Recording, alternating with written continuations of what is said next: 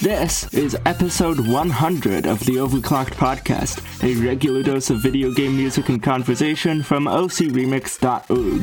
This week, a special guest runs down our latest remixes, Rexy interviews a couple of other special guests, and we wrap things up with a special playlist of special songs that people would love to see remixed.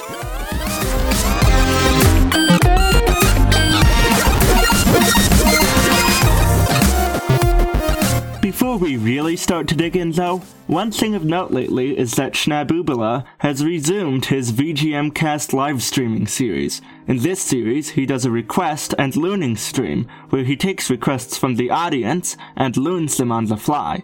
The performance stream follows 2 days later. Schnaboobala is inspiringly good at picking out the music by ear, and also a highly entertaining improviser, not to mention pretty good at piano, so both streams are quite fun to watch. Follow twitch.tv/schnaboobala to get notified when the streams start. Currently, they have been on Fridays and Sundays. You can also find recordings at schnaboobala.bandcamp.com.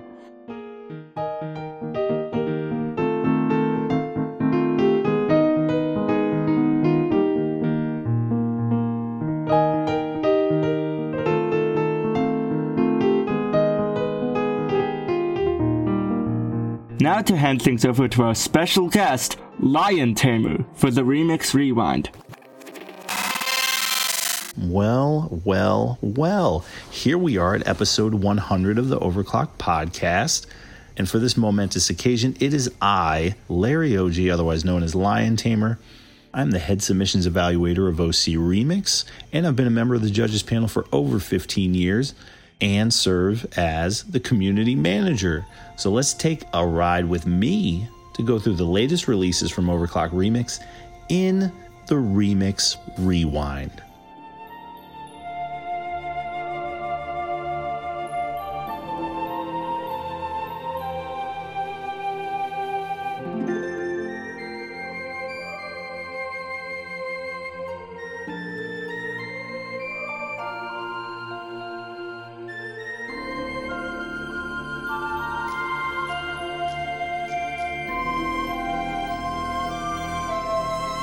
Rebecca E. Tripp is here to help us beat the summer heat with a chill medley of ice themes from the Donkey Kong Country series. In this case, Donkey Kong Countries 1 and 2, alongside Donkey Kong 64. Crystal Bound Chant brings in a light snowfall of new age and classical elements that's both cool and crisp. And yet there's a warmth to it, much like the feeling of watching a snowstorm rage from the comfort of a nice and cozy lodge.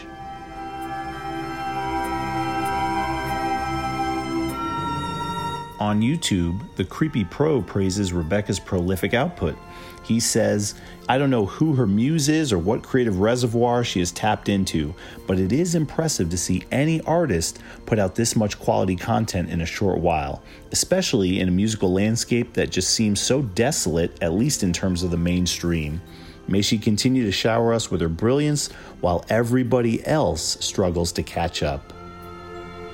OC Remixer Hoboka adds, I'm a simple man.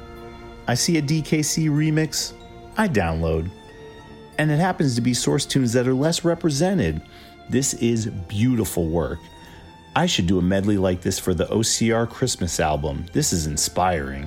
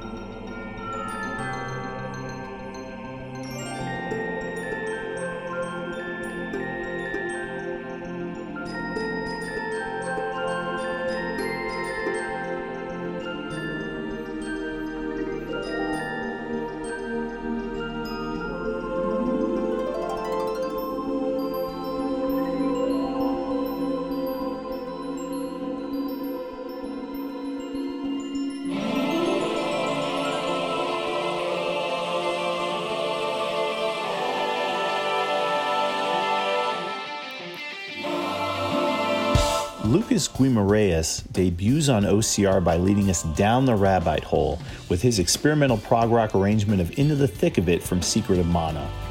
Also in the thick of it are Lucas's collaborators Eurito, Furilas, Mark Papagan, and VG Cello Music. If you haven't done so already, be sure to check out the rest of the Secret of Mana album, Resonance of the Pure Land, at mana.ocremix.org.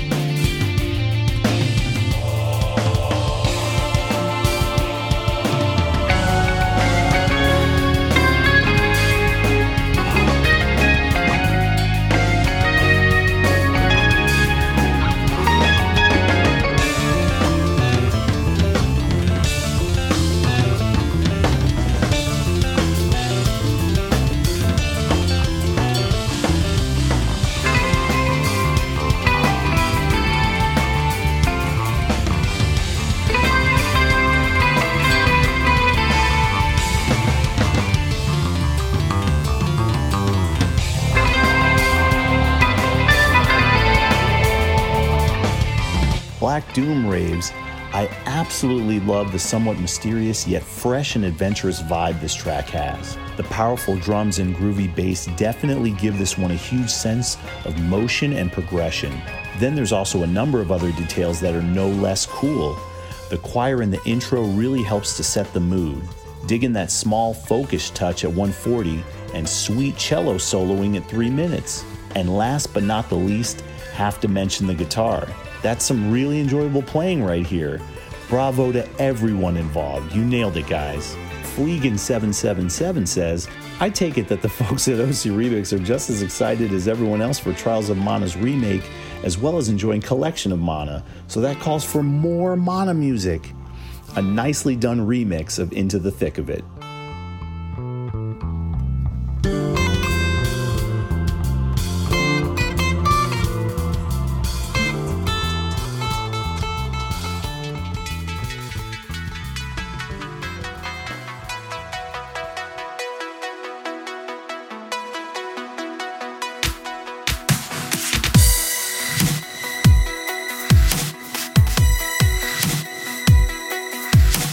Hey, did you miss a few classes? Well, it's not too late. There's still time to enroll in the summer course at Overclocked University as Ocean's Andrew drops the beat with this Pokemon Mystery Dungeon Blue Rescue Team track. OA brings his trademark energy to this EDM take on the Sky Tower theme entitled Build It Up. Don't forget the buddy system when you jump out on the dance floor to this jam.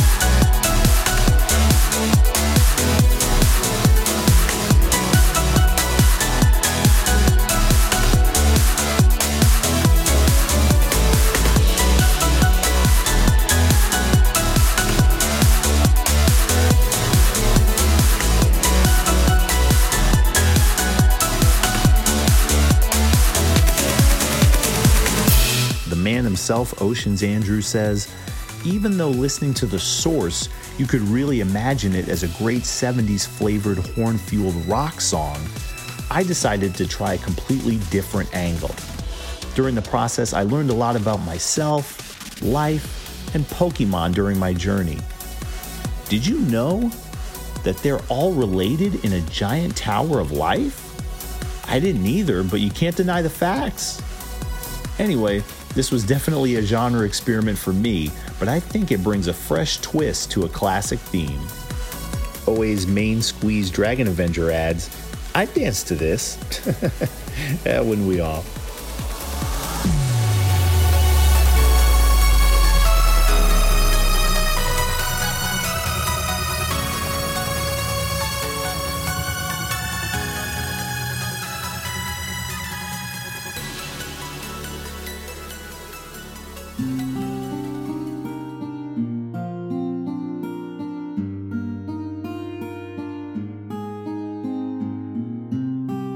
I'm happy to say that OCR has recently announced the addition of 2 new members to the judges panel. First up is Prophetic Music with a track from the album Chronopolis, music inspired by Chrono Cross, a project that he himself also directed. Titled Outside Looking In, this piece opens with melancholic acoustics that transition into a more electronic atmosphere before bringing it back home with dramatic organic instrumentation. I thought Brad set a good opening mood of melancholy, all while adding more momentum compared to Mitsuda's source tune. There's so much going on with the percussion to give this a different kind of energy. Had I not known that this was arranging a Chrono Cross original, I could have easily mistook the organic, electronic hybrid approach for something from the Humans in Gears Xenogears Remixed project back in the day. This remains sad like the source tune, but there's an air of resoluteness that I got from this that really clicked with me. OCR founder DJ Pretzel says, "The first half of this arrangement is far more acoustic and has a spaghetti western feel. Before the more electronic synth bits kick in, this sounds like it could be straight off a Tarantino soundtrack."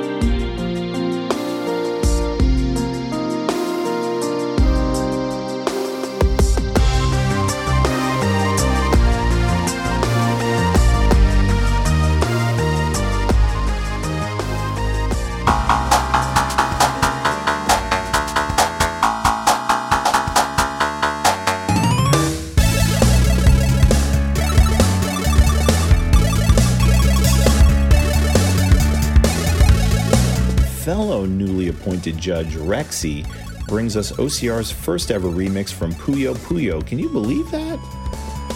I don't believe it. I Just Skipped Time Yesterday is a wonderfully upbeat chiptune track that you just can't help but smile to. It was originally featured on Radio Sega 10 years for Sega ears, so be sure to check that album out on Bandcamp. And join us in welcoming both Prophetic Music and Rexy to the judges panel. Lunar Panda says, "You guys sure are busting out the bangers lately. Another addition to my jam folder." Meanwhile, I had a lot to say in the write-up for this piece. The percussion writing itself was amazingly energetic and varied, and the overall jazziness of this was super strong, with awesome bass work, a lovely and classic chip palette sprinkled in there, and a full tilt toward a bright, happy energy. The tension brought on during the 204 to 232 section was an excellent bit of dynamic contrast before going for a higher key final section. Extremely fun stuff all throughout.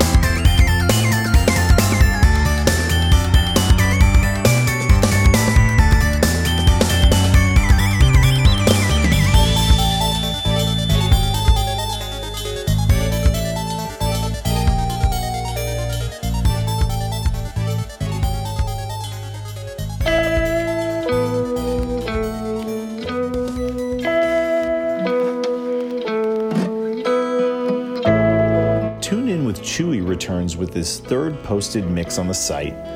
Morning Coffee takes the Area Planet Wisp theme from Sonic Colors and gives a beautiful acoustic and folk performance with plenty of improvisation. Joni Fuller joins in on violin alongside Ravechel on vocals, with an assist from a Marantz PMD 430 cassette recorder that gave this piece the lo-fi atmosphere that makes it feel like a live performance.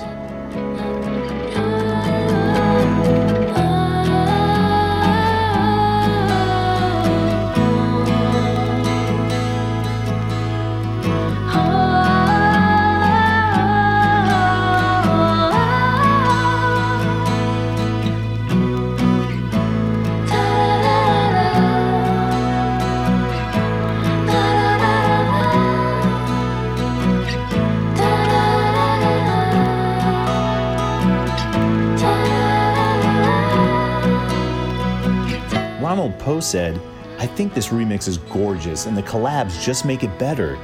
It's very expressive and makes good use of the source. Good work." DJ Pretzel had high praise for this one.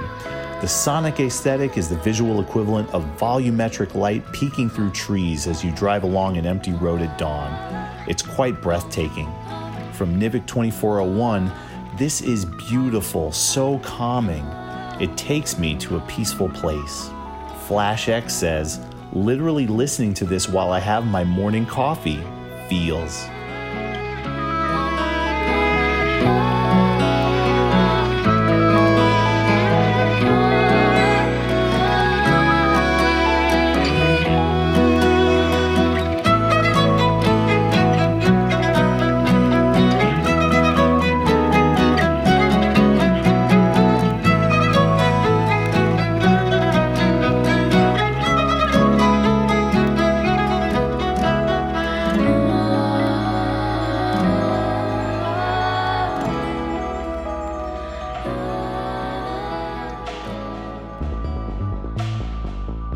Oh, I'm ready for this one. The dance floor is lit like a fuse thanks to OCR's first Bomberman Hero mix from Chris Belair. Post Hyper Room is a ticking time bomb of pumping EDM energy that's primed and ready to blow this party sky high. And everyone is sticking around for the boom.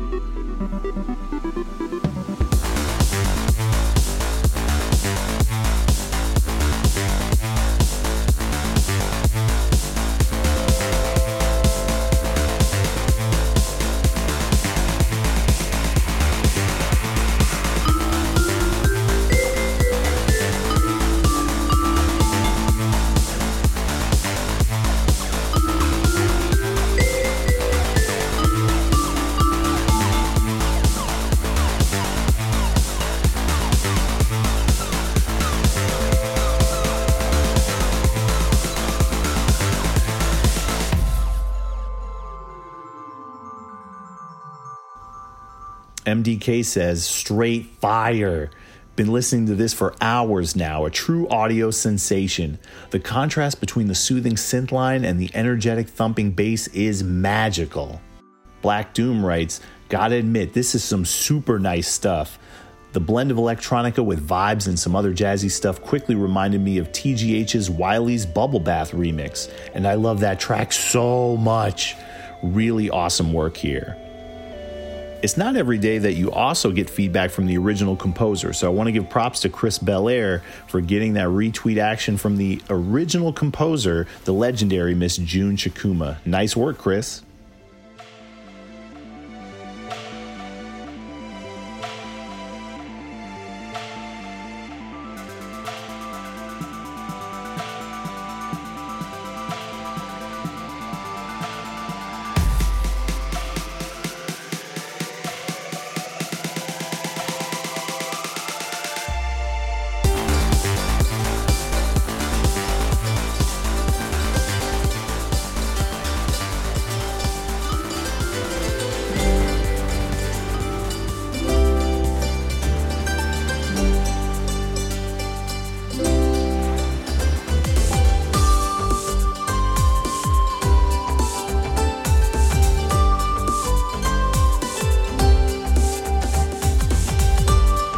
Well, worlds collide in more ways than one when Eurito and Earthkid merge genres with their arrangement from the Chronopolis album.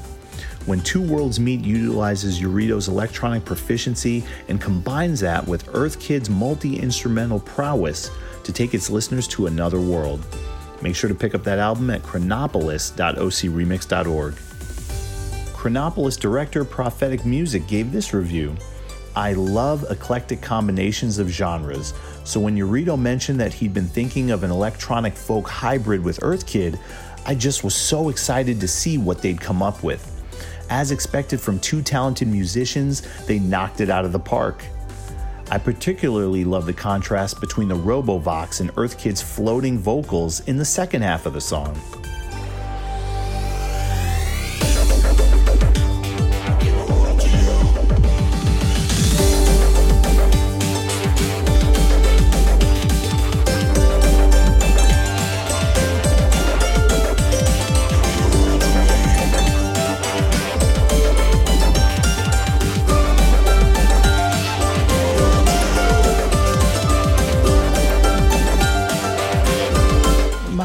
OCR judge colleague Mind Wanderer summed it up saying, Earth Kid's dulcimer work is superb. The vocals are a beautiful touch, the electronica fits in well, and the beat is infectious. It's quirky and delightful. And DJ Pretzel says, indeed, playful even. Hey, well, we're all loving it.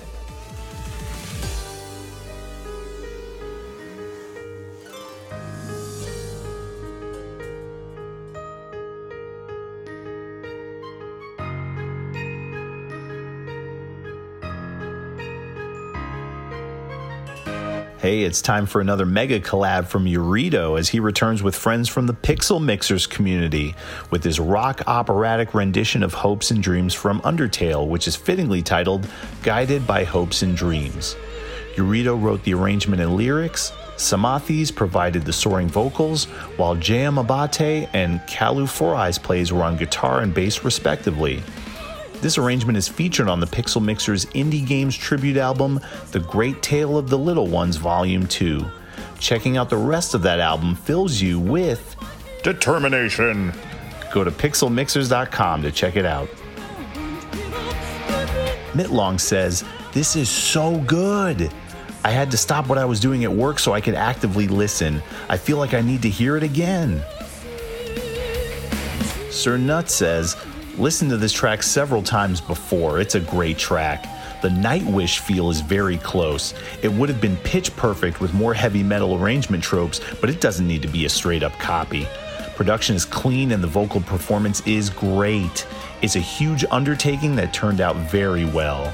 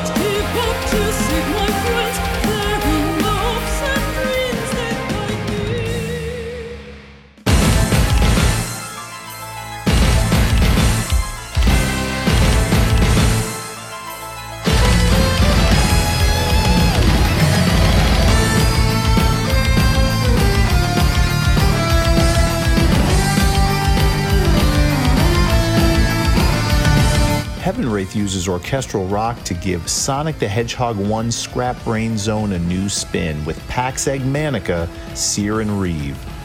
This one was originally featured on OCR's Sonic 25th Anniversary project, Speeding Toward Adventure, and it doesn't hold anything back, adding original melodic content and filling every moment with shreds, fills, and sudden changes in momentum.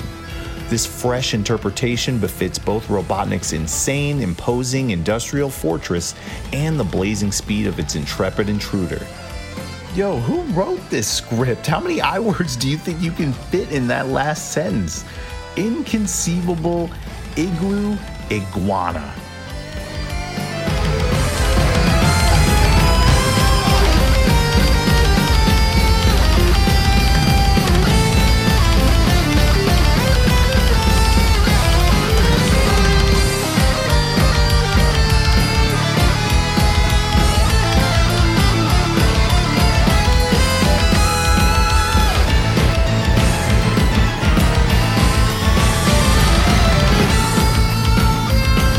Dime Tower writes, friggin' face melting. I love what the remixer did here.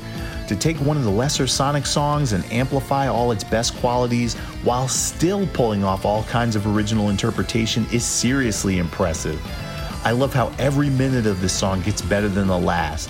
There are some truly wonderful stretches in here, and the symphonic and speed metal elements come through in spades. The middle solos, the ability to hold on to the melody through everything that's going on, an instant download here. Great job.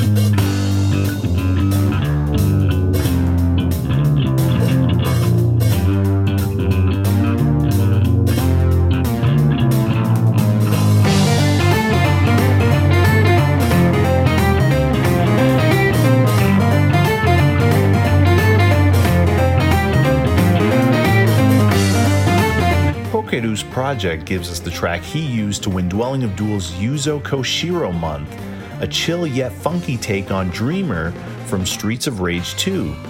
Entitled Las Calles de la Rabia, this creative variation slows things down so that it can lean even harder into syncopation, producing a piece as groovy as it is relaxed.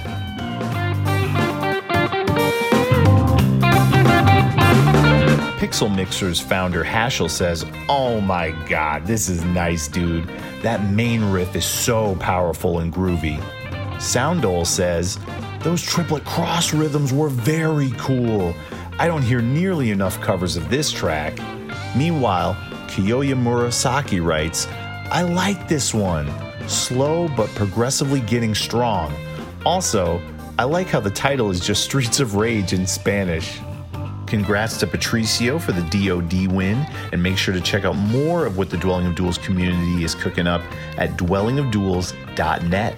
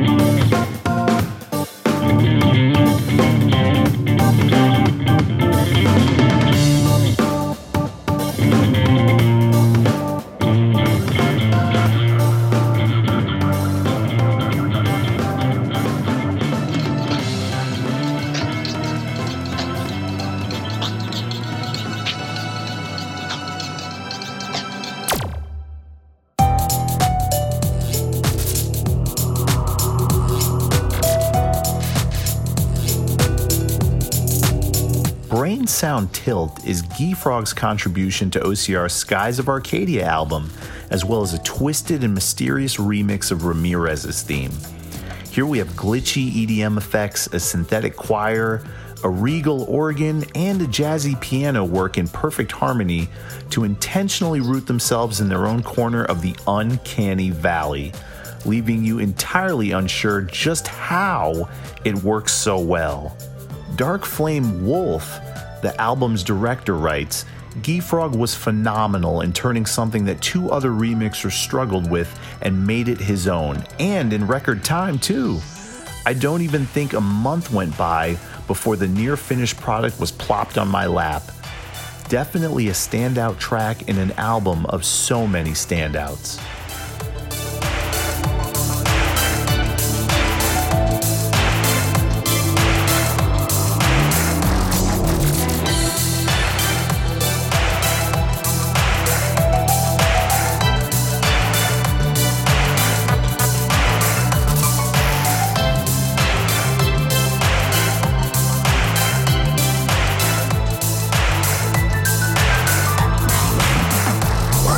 album's assistant director Modus writes, being a massive fan of Guy Frog's work and who he is as a person, just someone who has been through struggles and finds joy and reprieve in his creative work, I was uplifted and amazed with what he came up with. Guy is one of those artists I hope to meet someday. There's just something really kind-hearted and honest about him. Over on YouTube, 2 Superior 2.0 says, very nice. This remix is peaceful, catchy, and unique all at the same time. Be sure to check out the full Arcadia Legends album over at arcadia.ocremix.org.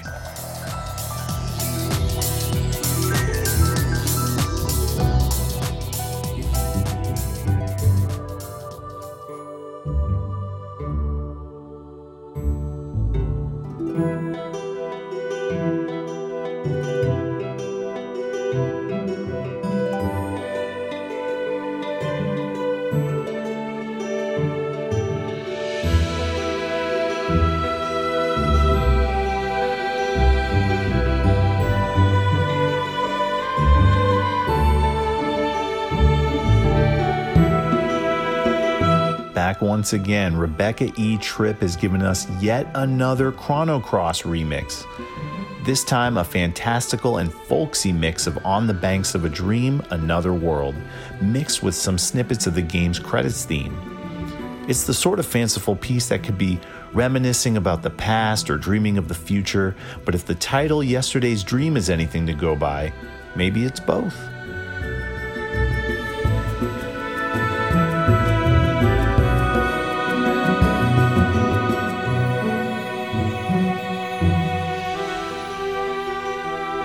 Danger Level 10 writes, this version reminds me of me 10 years ago, longing for that third Chrono Trigger game that never came. Oh, come on, man. Hey, man, don't make me cry.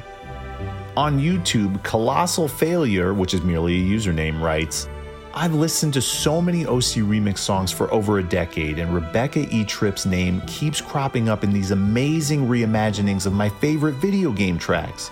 I just have to click on them. If you read this, keep up the great work. You're a great talent. And wouldn't you know it, Rebecca herself responded and said, thank you. I'm glad you've been enjoying my work. So it almost goes without saying, but please, when you have a nice thing to say about a remix, leave a comment for the artist. It warms their heart.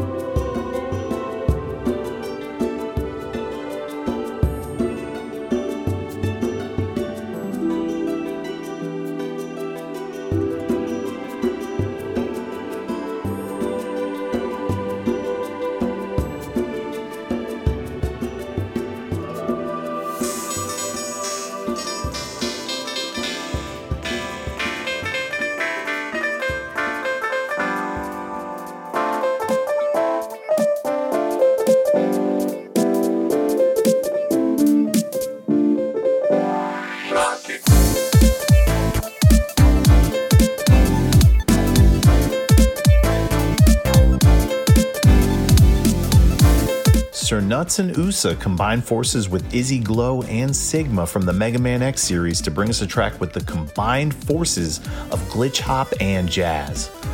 Firefly focuses on synth, piano, and a heaping helping of effects, but doesn't shy away from well-placed vocoder stabs. It was originally created for the 2015 Sigma Fortress Remix competition, which has produced a fair share of fantastic tracks over the years. The ladies of the judges panel are loving it. Dragon Avenger writes, I love the jazzy feel that you guys kept with the track. It adds a lot of character to the mix and I really enjoyed the groove. The backing parts are all really well tailored to the melodies and everything flowed well together. Nice work here to the both of you.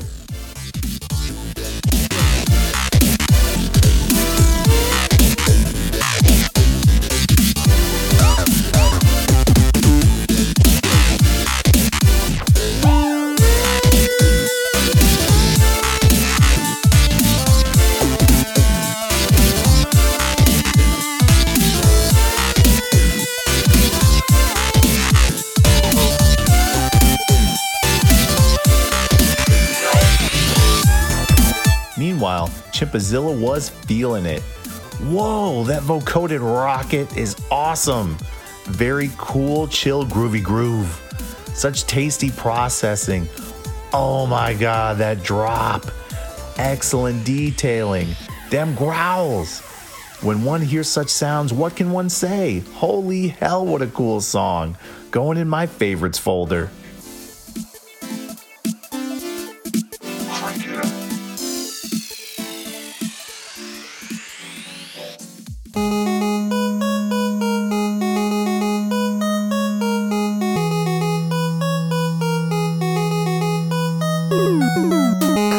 Oh, we're not done with Mega Man.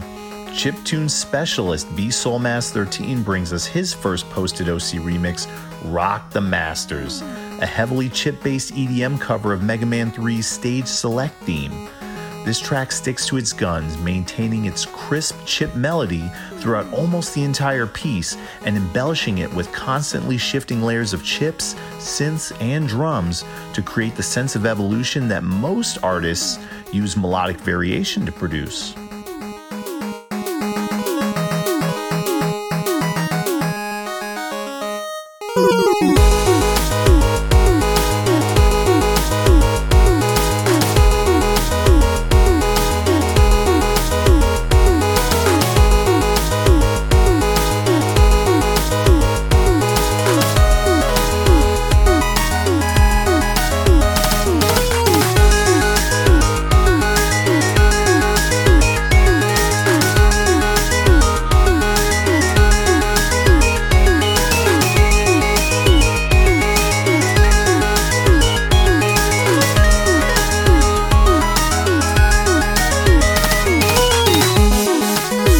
OCR Grand Poobah DJ Pretzel writes, "The Sharif does like it.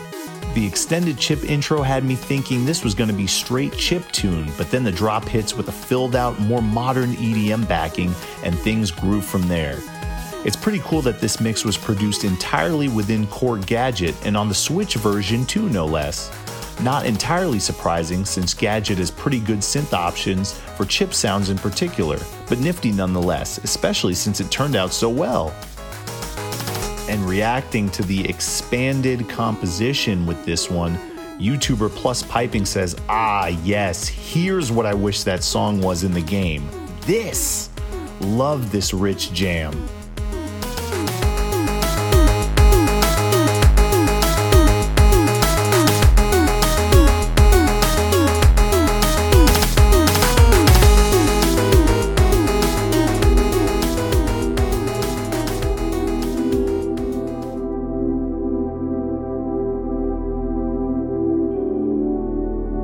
Delivering OCR's first featured Killer Instinct arrangement in nearly 15 years, Paul Hadame returns with his third OC remix, once again taking on a title developed by Rare. But instead of tackling the Donkey Kong Country series once again, Paul's Dawn of the Instinct is a gritty take on Robin Beanland's classic KI main theme. After Paul thanked OCR on YouTube for posting his new mix, Alfurnis congratulated Paul, saying, "Well, pat yourself on the back because you did an excellent job. Always great to see more KI representation on OCR." In fact, the official Killer Instinct Twitter account also tweeted a response of Parks and Recreation's Ron Swanson nodding his head to the music. In reaction to that, the Greek voice of the Waze app, no lie, Chris Christophorus said, "Damn, Ron Swanson Duke Silver levels of approval." I agree, naturally.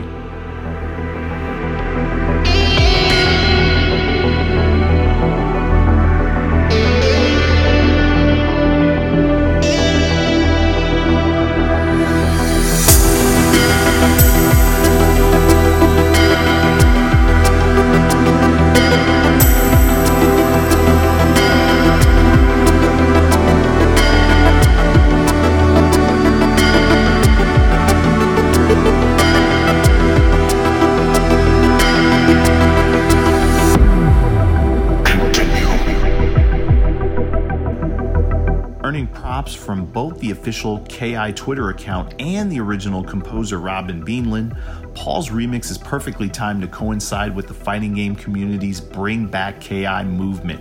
Hopefully Microsoft keeps it going with the Killer Instinct franchise.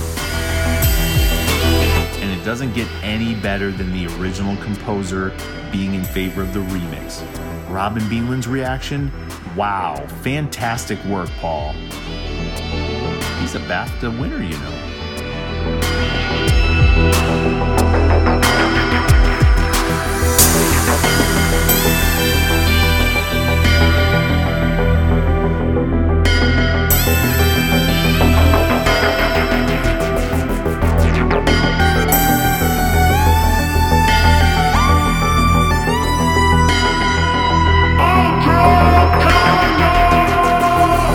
Those were only the latest remixes, but you don't skip any of them, do you? I mean, do you know what you're potentially missing out on? For all of these remixes and thousands more, go to ocremix.org.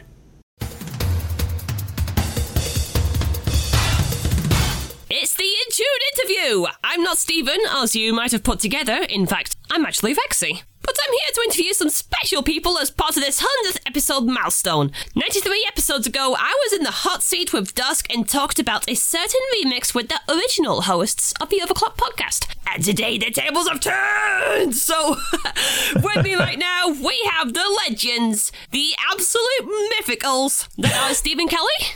I'm gonna talk first, I'm Stephen. And we also have Brian. Hello. It's really weird to be introduced instead of introducing. Yeah, this feels wrong. We need to ask you a lot of questions very quickly to put us in our interview comfort zone. Well, if you have anything to ask, then you can do that right now before we actually make a head start on this. Okay, I actually do have a question to kick this off with. And Rexy, that is, how are you doing? Oh, I'm doing okay, actually. How long have I been doing the whole judging thing on OC Remix for? Like 2 months now? Yeah, nice.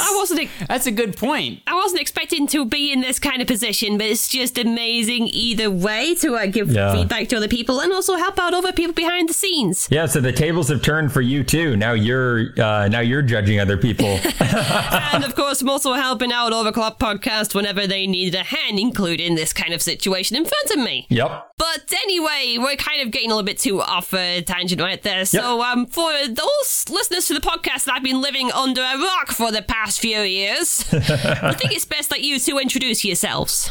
I think that works. So yeah, as Rexy already kind of introed for us, we're Stephen and Brian, the original hosts of this podcast. I'm going to assume that a lot of people who listen to the show have been listening since the Kelly Brother days. But if you haven't, if you're more of a newcomer, we kind of got our start in Overclock Remix in the first place by coming to them pitching this podcast idea and kind of ran with it from there. And we did it for a couple years, just the two of us hosting it all the time, and retired somewhat recently. So I don't remember whose idea it was, but someone is kicking around the thought that they would interview us for the 100th episode, which is kind of wild to think that it's gotten to like such a huge milestone while we were gone. But here we are, and happy to be so. Oh, it's absolutely fantastic to actually be in this reverse situation, I'll tell you. But since you mentioned that you wanted to pitch the whole podcast thing to OC Remix, then sure there has to be a reason as to why you aimed for that and not some other place. So how did you discover OC Remix in the first place? I don't know. Brian, do you even remember? See, when I was thinking about this interview, I'm like, this question is going to come up, and I could not remember. I know you did. I know you introduced me to it, Stephen, so I'm going to kick it over to you. You know, I think the earliest memory I have of OCR was finding, I think one of their songs was on, what was that old, was it Groove Shark? Oh, yeah. Remember that service? There was some service that would like an early internet playlist radio sort of deal. Kind of illegal too, so it got shut down. Yeah, it was pretty illegal. But I think that I found one of Big Giant Circle's remixes for Sonic 3 on there and thought it was incredibly cool. It was what was it? It was like Eastern Ice Circles, I think, from Sonic 3. That's Eastern Icefield, actually. Mm-hmm.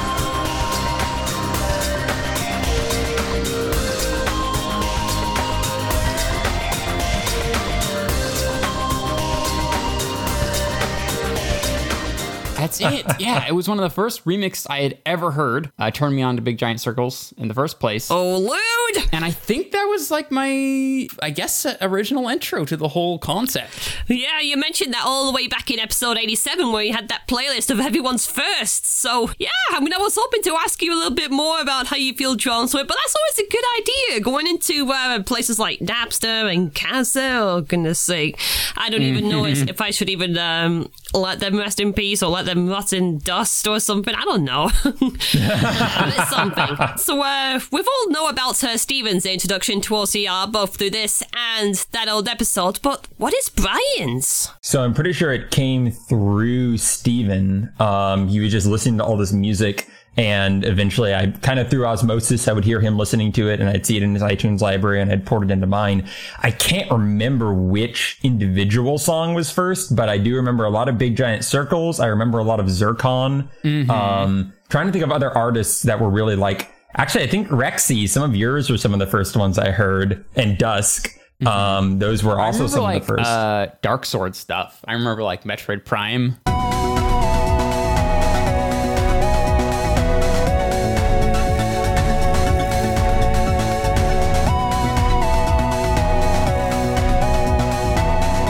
Yep. Dark Sword was some of the first as well. And I remember just being kind of blown away at how all of this free, really high quality music that was out there. It felt like cheating, honestly. Yeah, I remember I would go in once I found out that there was also a website, and I would just download the songs monthly. So I just like have a monthly playlist where it would just continuously grow and grow and grow. And then I go into like the deep backlogs of like weird games that I'd never played before. And there are still like series like Castlevania and like most of Street Fighter that I've never actually played the games, but I know the music by heart because of Overclock Remix. Yeah, I'm kind of in that same kind of position myself. I mean, there's all sorts of games that I never got to play, and in fact, it's going to happen a lot more as I go through the big queue and the judges. But yeah, it's all about the BGM and how much it attracts you. It's just amazing. So, bit of a shame there's no specifics going from Brian, but it's always good to just listen to general people anyway. You'll find that a lot of our shared histories are exactly that, being shared. We sort of forget who discovered what first. And I bet you two would have actually done podcasting together as well, just sticking around as a pair of brothers. Yeah. In fact, what inspired you to start making them in the first place? You know, we actually have a good answer for that. I feel like most of our answers are going to be like, I don't know, Groove Shark or Napster, probably. But this one is the kind of answer that goes way back. I was probably 9 or 10, I guess, and I got a tape recorder.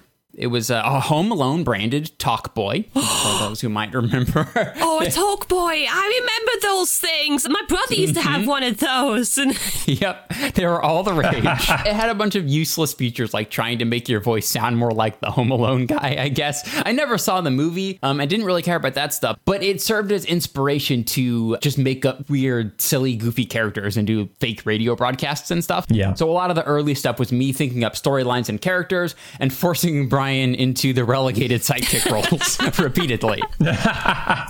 It's called being a younger brother. It's fine. I never thought of doing that kind of show myself. I mean, all I did was just did karaoke whenever I got the chance to play with it.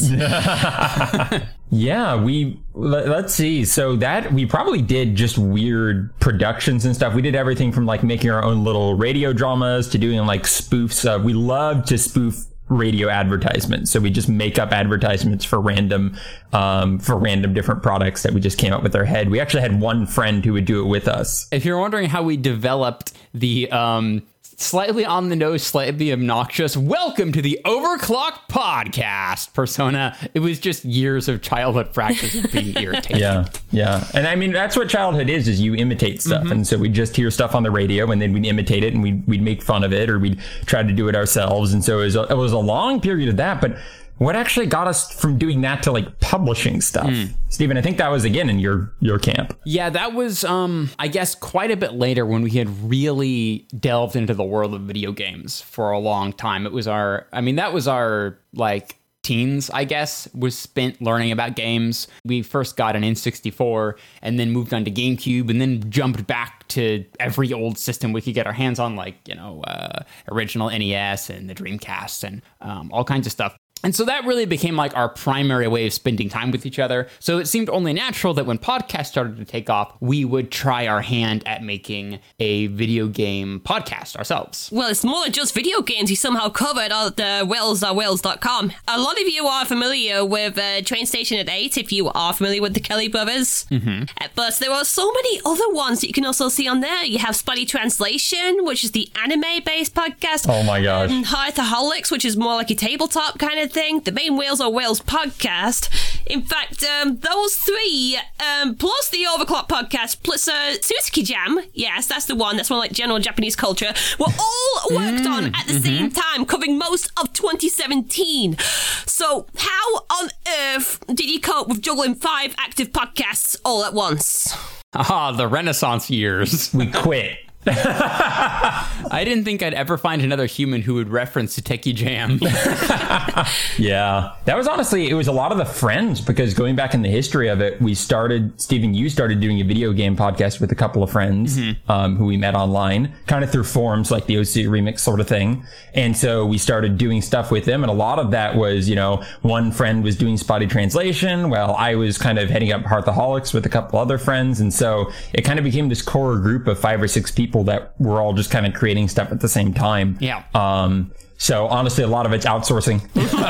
You get other people to do stuff with you and for you. I mean, outsourcing sounds a little cold and business. Exactly. You are the cold businessman between the two of us. Yeah. So I can't be too surprised. It was sort of like you said, we were all thinking up ideas together. So it was only natural that we would guest on each other's shows as well. So, like I would be on 2 of the shows, you'd be on 2 of the shows, we'd both be on 1 of the shows. Yeah. And I guess one of those turned out to be a video game music podcast, like you said, Rexy, which is Train Station at 8, which is to this day one of my favorite projects that we've ever done. Yeah, I still remember how that one started, which was just we were doing our video game podcast with our friends, and that was all fine.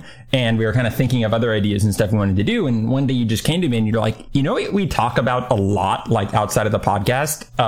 Video game music. And I'm like, I guess you're right. I hadn't realized how much we talked about that, because neither of us are really musicians. Neither of us have a music background or a music family. We didn't even do childhood karaoke like Rex. We were behind the times. Exactly.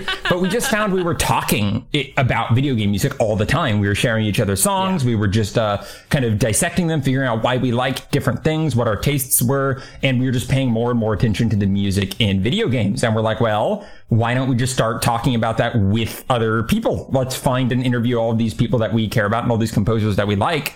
And because I find with podcasts a lot, like the interesting conversations are going to be the ones you're having in your free time anyway. And that's kind of how Train Station started. And sometimes the interesting conversations happen before and after the podcast. Yeah. You'll start chatting quite naturally with whoever your guest is going to be on the show. And then it's like, everyone's like, okay, now we got to record. And everyone just starts going through their kind of scripted lines. They tell their story. Then you turn the recording off and everyone starts talking more naturally again. I think that was one of the big things we wanted to do with Train Station at 8 is we had the guests on for the whole show.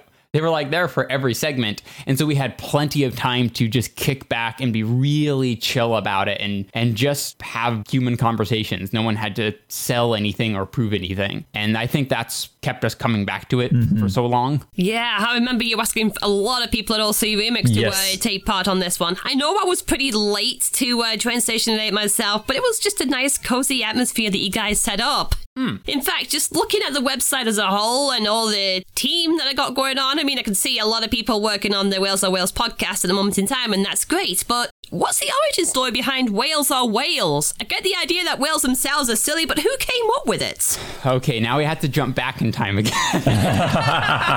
Okay, there's a 2-part answer to this question. Ryan, I'll let you handle the second part, which is the important one. Okay. I'm just going to tackle the name, because I think we have to give the people what they want. So Wales Are Wales, back, like I said, we spent our youth playing games. That meant a lot of downtime. That meant a lot of time of just being bored in games, even as we were having perfectly enjoyable times together. And so one day when we were playing Shadow of the Colossus and wandering around the, desolate landscape for the 100th hour, I think it was Brian who burst into song of just nonsense lyrics. And involved in that was the Wales Are Wales line. It was both a non sequitur and also a painfully obvious statement, to the point where it sort of cracked us up and it became a weird catchphrase. So when we decided that we wanted to have a home for all of our creative projects, which had before just been unrelated, we knew we wanted a non-specific name that meant something personal to us, but also something that was just goofy that we would remember. And that's why we chose that name. Well, it sticks out, that's for sure. So I wasn't expecting to see something as large and live as that, but it just helps sell your colossal projects. Oh, that's good. It also means if anyone ever asks us, I have to tell them a 5-minute long story. Yeah.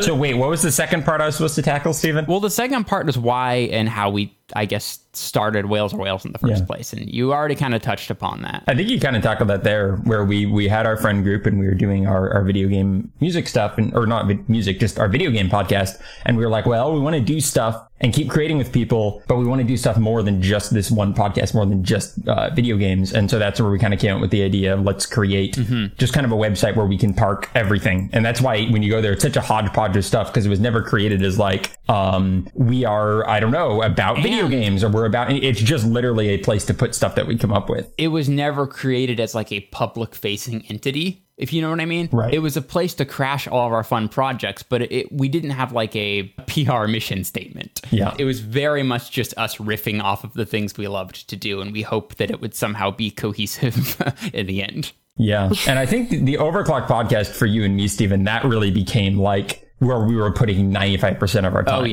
once that started. That was a turning point for sure. Yeah, that was really fun. Yeah, I believe if we're going to go by a term that I heard at MacFest 2018, just by seeing everything that just comes together, you just never know what you're going to do next, and that's a good thing. Yes. Oh boy. It's so true. Absolutely. I remember that. I wonder who said that. I want to go get his autograph. I think it was you, Stephen. Well, this is embarrassing. Hold on, I need to write my name down real quick. And it was fun because the Overclock podcast actually came directly out of Train Station at 8, because it was one of our last episodes. If you look at the episode lists, we had, I think it was episode 55, we had Sharakan, who is Dark Sword.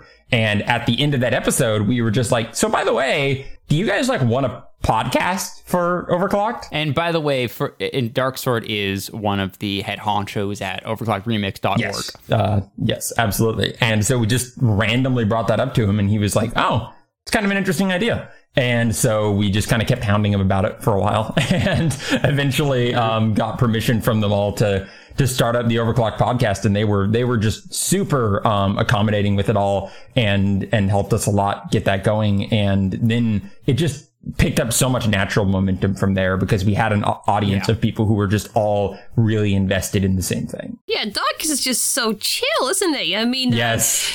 Yeah, I mean, obviously. So whenever DJP and Larry aren't around, he's always there to liaise with people and help them out. So it's just amazing just to see it.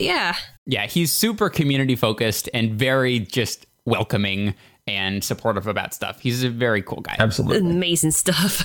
But yeah, you mentioned the OCPC itself then. In fact, we're going to actually take an interval just right here and bring up a little bit of the throwback right here. Let's go for the original main theme to the Overclock podcast right here. We have Happy Beeperwax Jet Set Radio Arrangement Late Night Sneak In, covering both Sneak Man and Let Mom Sleep. So yeah, we'll aim for the track right now, and we'll catch you in a few minutes.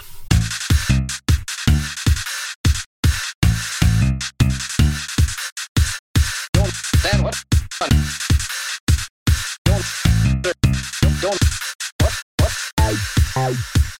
What's going on?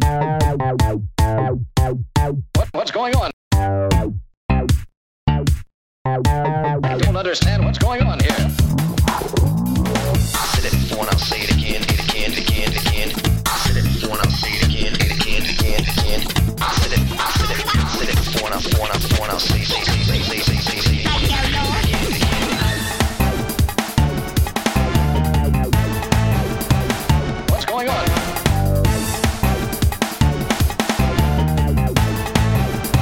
What's going on? What's going on?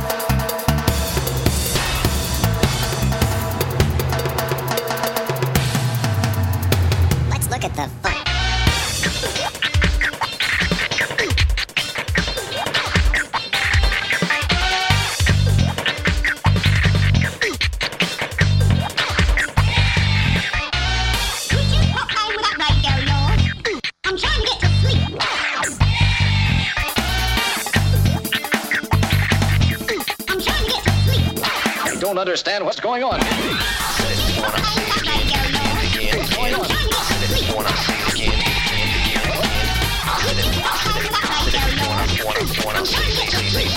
I don't understand what's going on here.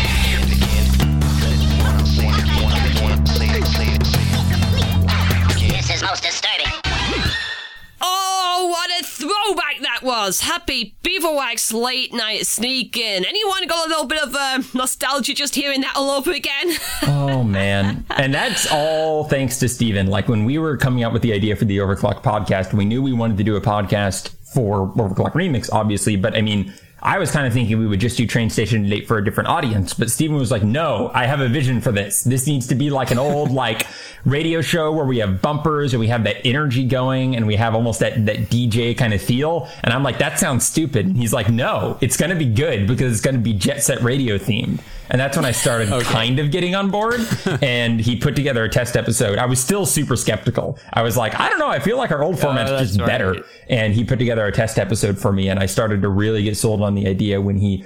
And it was honestly that song we cut that song up into a lot of different little pieces to make all of our different bumpers. Like, you have those little 5-6 second bumpers. Most of those are little segments from that song, that we just found worked as, interstitial, stuff. And I don't know, Steven just did a really good job, like, pulling the whole show together thematically with just using that kind of one source material.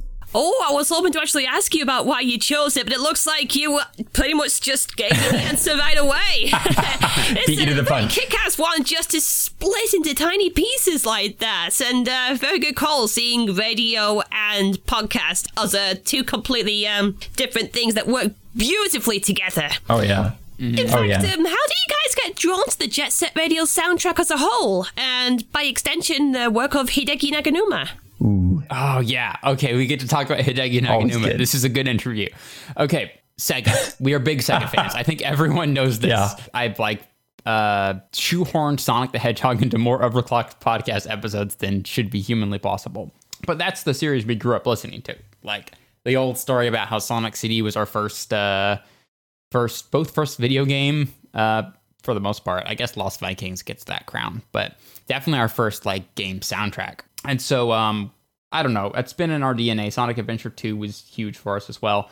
Like I said before, we were like buying Dreamcasts and trying to dig back into the old records. And so we tried to play as much Sega stuff as we could get our hands on, and that included Jet Set Radio. And I mean, the game's good. Like, I'll play that. What is it, the second one? Brian, do you remember? Jet Set Radio Future. Sure, yeah. I love that game, but, it wasn't one of my favorites. But the music has stuck with me. And that and the stuff Naganuma did for Sonic Rush, it's some of my favorite of all time. It's just like wildly unique and cool. It's like the Japanese Fatboy Slim, isn't it? I ended up hearing a lot of Fatboy Slim on the radio back in the 90s, and Naganuma's work reminded me of this. So it's just great to see that kind of style right there. So, just seeing all this just come around, it kind of ties us back towards MagFest 2018 and how I got to see you in the face for the first time. Yeah. That was great. Oh my God, that was amazing. I hope you get to make it out again sometime. That's always a blast. Oh, I really want to. Like I said to Brian in particular, it's very expensive to fly out towards the US from the other side of the Atlantic. Oh, yeah. It's ridiculous. And of course, vice versa. Yeah, that's true. That's true. Either way. Yeah. And I remember Will Rock made it out as well. And that was really cool as well. And I really hope to hope the more of those Protodome and myself, all coming out there together. That was really neat. But yeah, one thing I remember from that event was Steven getting involved with a creativity panel at MagFest. on the Thursday itself. Mm-hmm. So how did Amy Say, aka Diodes, rope you into this panel anyway? That's a good question. That goes back to my favorite thing about doing these podcasts, which is the colossal number of people that we've met and the friends that we've made through it. And Amy is someone that I guess I just crossed paths with at MagFest at some point. She's, been involved in the OCR crew as well. And after I had interviewed her. That's right. Of course, that's how I meet most of my friends. I had interviewed her. What was even going on? I don't remember if it was one of her solo albums or just her OCR work in the past. It's my brain's sort of turning it around, trying to figure it out. But I guess regardless, we kind of hit it off. We had like some really interesting conversations and kept that going like off air. And like to this day, we still exchange emails back and forth, just talking about all kinds of stuff. It's like one of my favorite friendships that I developed through doing the show. And something we often talk about is the concept of creativity. We both like doing different things, whether it's writing music, writing novels, making podcasts, whatever it may be. We talk about that stuff a lot. And so it just was sort of a natural fit for me to help out with the panel since, that was the topic. Yeah, it just feels great just seeing people of so many different backgrounds in this panel all at once. And by far, I do remember that catchphrase and the whole thing about, was it Steve Vai who kept bees or something? Yes, one of my favorite bits of trivia. Yes. I wasn't even on the panel, but I'm glad that made it in there. Oh boy, that was amazing to hear. I'm pretty sure you told me about that one. Yeah. Well, now that I think about it, how different did it actually feel to speak to a live audience in comparison to a cozy recording setup? It actually wasn't that big of a difference to me. Despite having a long history of social awkwardness, I really was cool with it. Like, it just felt like, how do I put this? The thing about the podcasts that we record and the thing about MagFest is I feel like everyone wants to be there.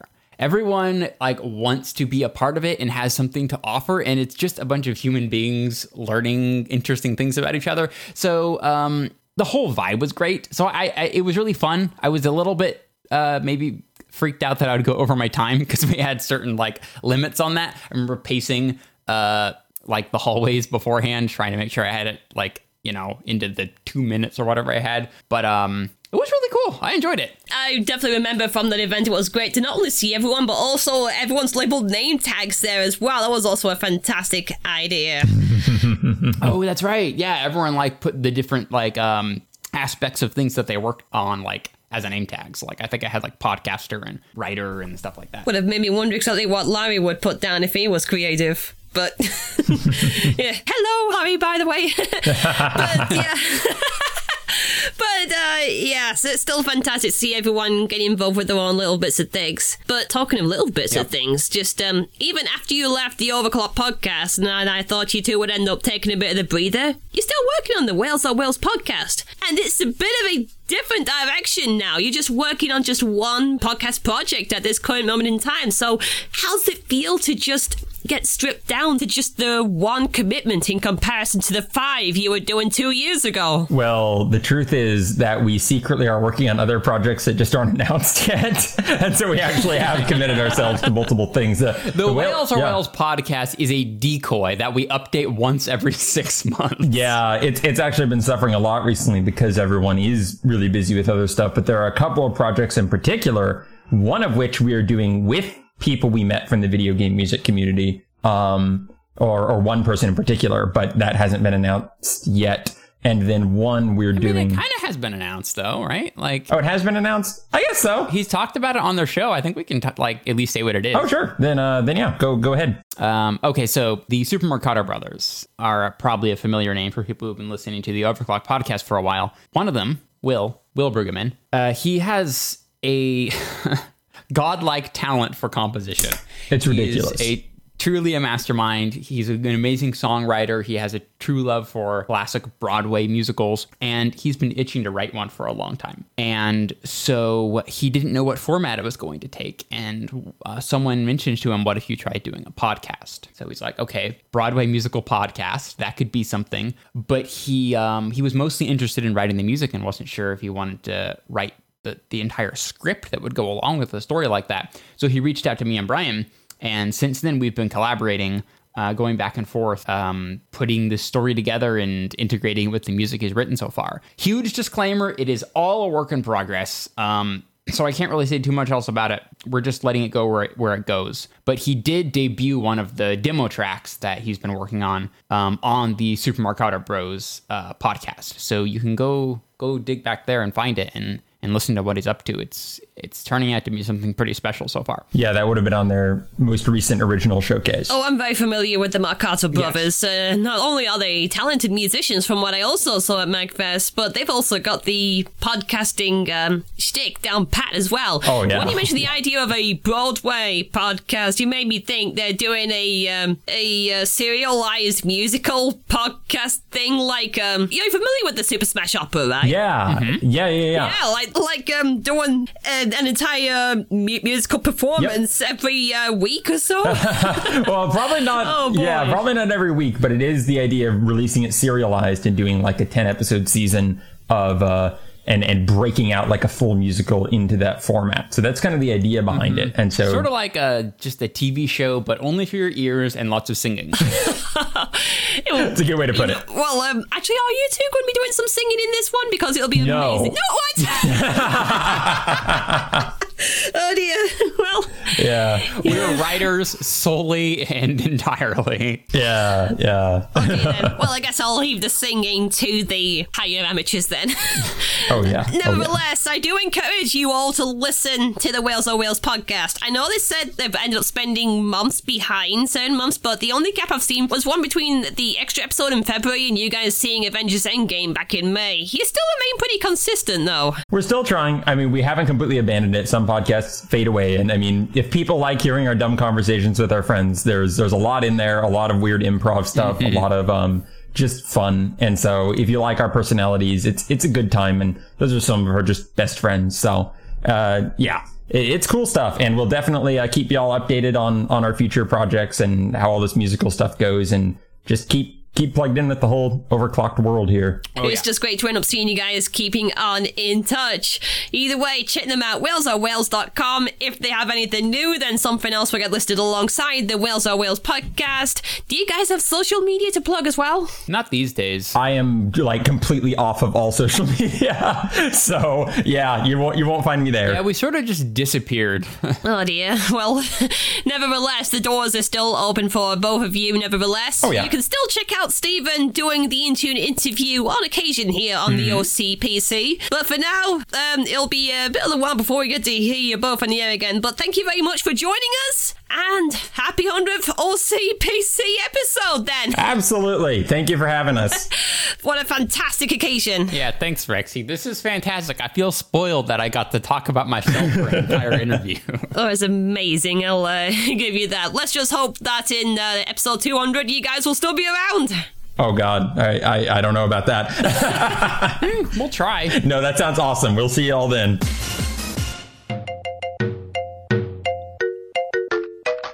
The playlist is a regular collection of listener-submitted recommendations, so we can all discover music together. This episode's playlist was The Wish List. I am Eino Keskitalo, and I will be hosting this playlist, along with Phoenix Down and Patchpet.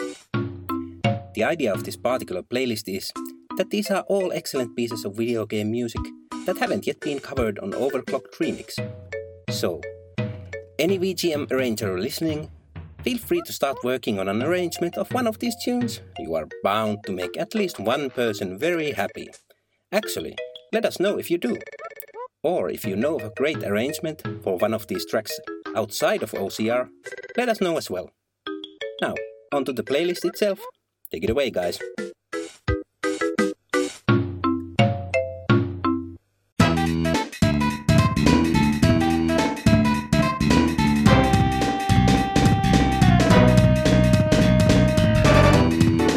From Mohawk and Headphone Jack, Koi Sahais, Track 1, submitted by Black Doom, who says, "We all know and love Games Done Quick events, and I've been following this marathon for a long time, and every time there are games and runners that blow my mind completely. But during AGDQ 2019, they presented something that became easily one of my favorite runs of any GDQ ever. The funny thing is that it was actually part of the so-called awful games done quick block. I'm talking about PJ and his Mohawk and headphone jack run. I've probably watched that video about 10 times already by the time of writing this, and it doesn't become less entertaining each time I watch it. The game itself is super weird actually, and you certainly gotta have the guts even to complete it casually. A couple of weeks ago I decided to check out the game's soundtrack, and I didn't expect it to be that catchy. It strongly reminded me of a blend of some Toe Jam and Earl and Earthworm Jim music, and all kinds of funky stuff and whatnot. After giving the OST a couple of solid listens, I ended up liking this tune the most, which ironically was playing during a major part of the run.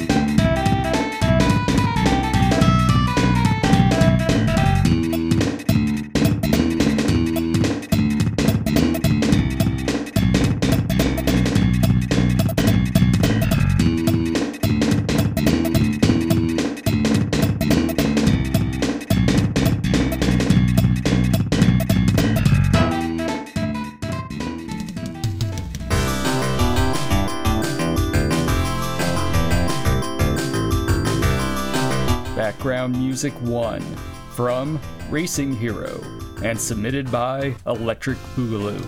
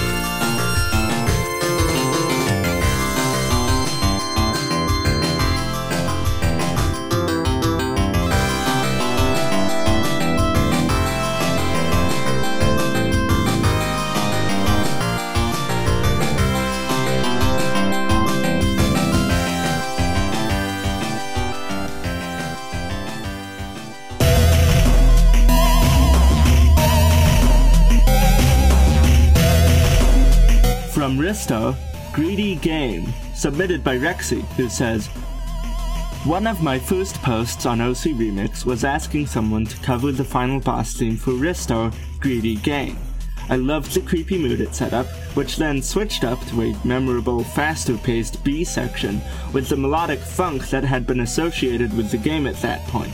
17-year-old me thought that was the greatest boss theme I had ever heard, and yes, I was yet to really appreciate the glory that was Dancing Mad. Now it's 2019 and we still don't have enough Risto mixers on the site. A well-interpreted cover of this would be absolutely fantastic.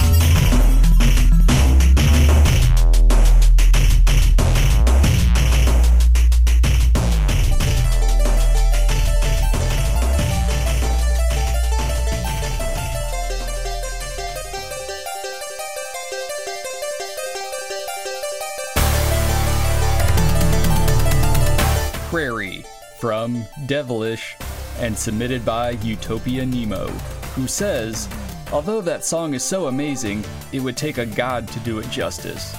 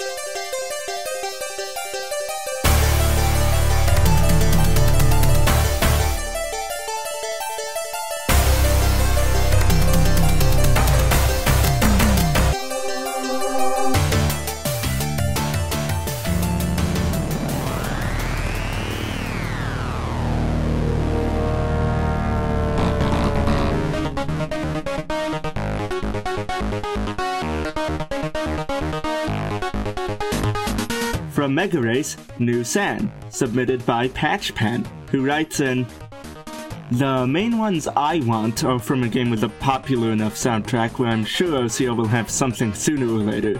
So instead, I'm submitting a much more obscure track that a friend of mine wanted to see remixed.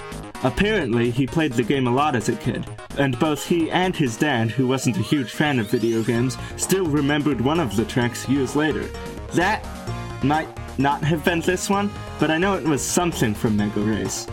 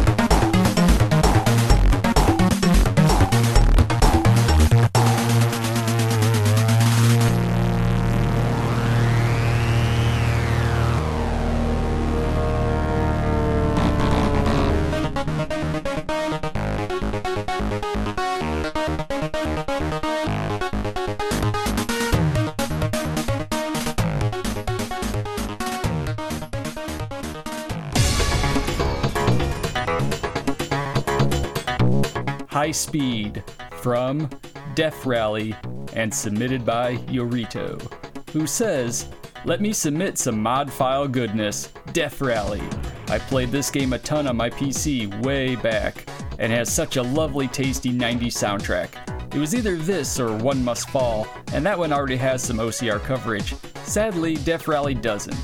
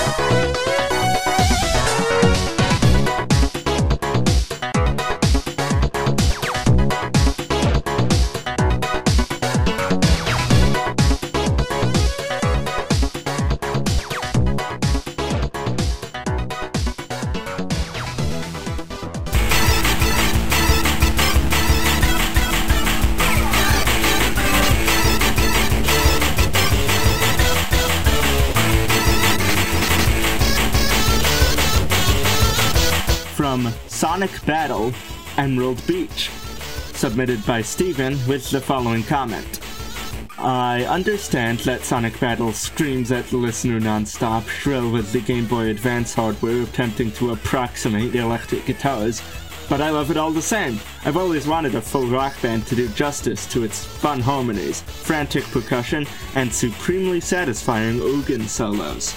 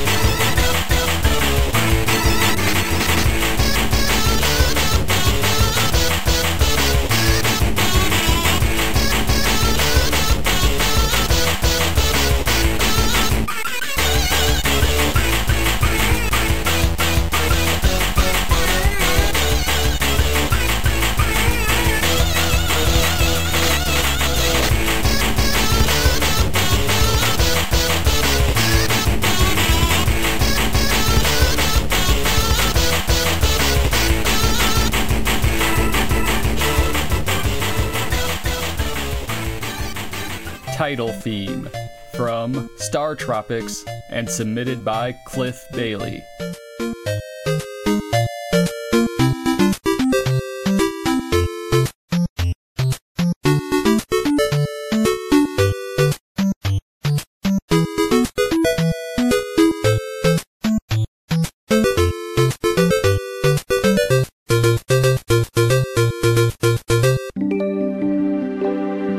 From Echo the Dolphin, Defender of the Future, Aquamarine Bay, submitted by Lion Tamer, who simply says, Tim Follin's the man, still waiting.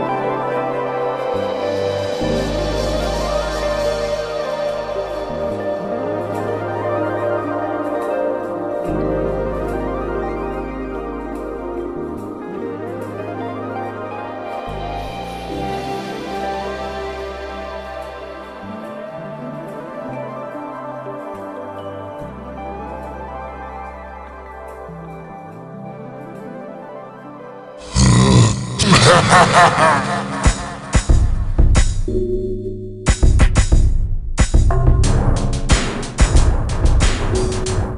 menu from Omicron, the Nomad Soul, and submitted by John Bunday, who says, just finished this game last week and I couldn't see any remixes, so hopefully Omicron, the Nomad Soul, aka the game with David Bowie in it, will qualify.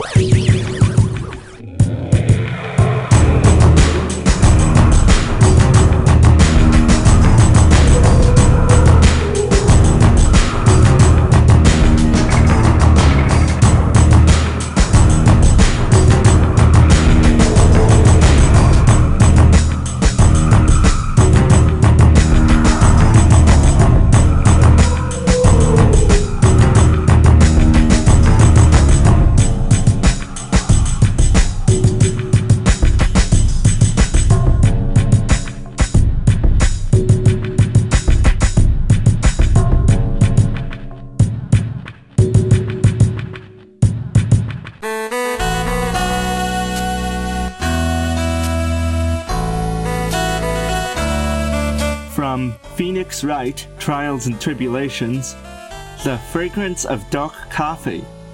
Submitted by Phoenix Dan, who explains, I told myself not to pick something from the Persona series because I figured that would be too obvious for me. So here's one of my all-time favorite pieces of VGM, Gato, The Fragrance of Dark Coffee, from Ace Attorney Phoenix Wright, Trials and Tribulations.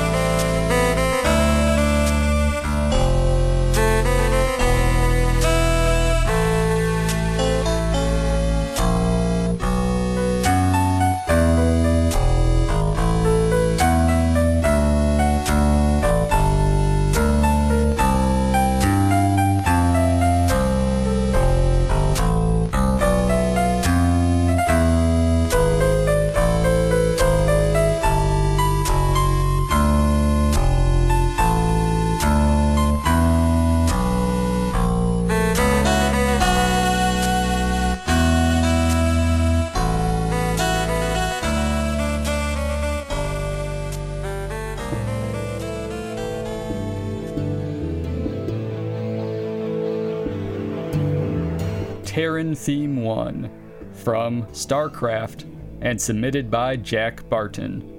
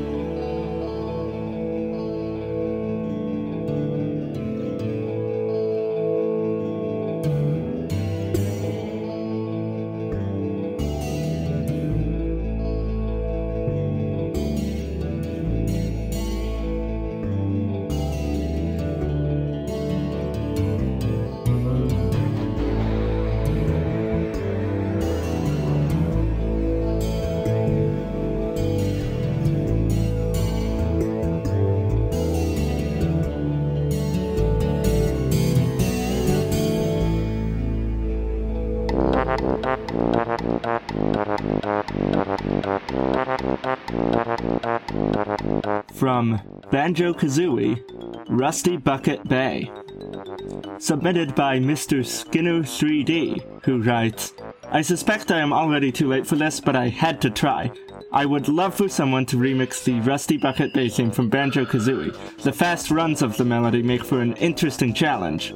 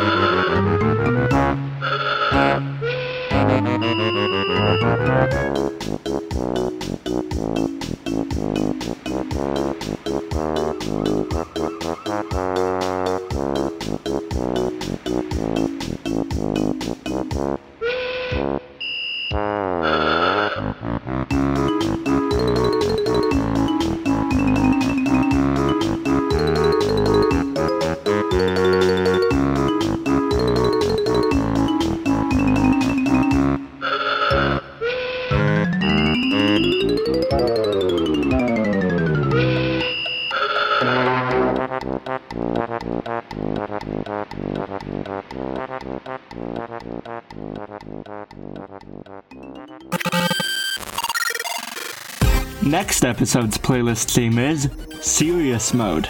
Music that goes with those intense, challenging, and sometimes even stressful stages in games.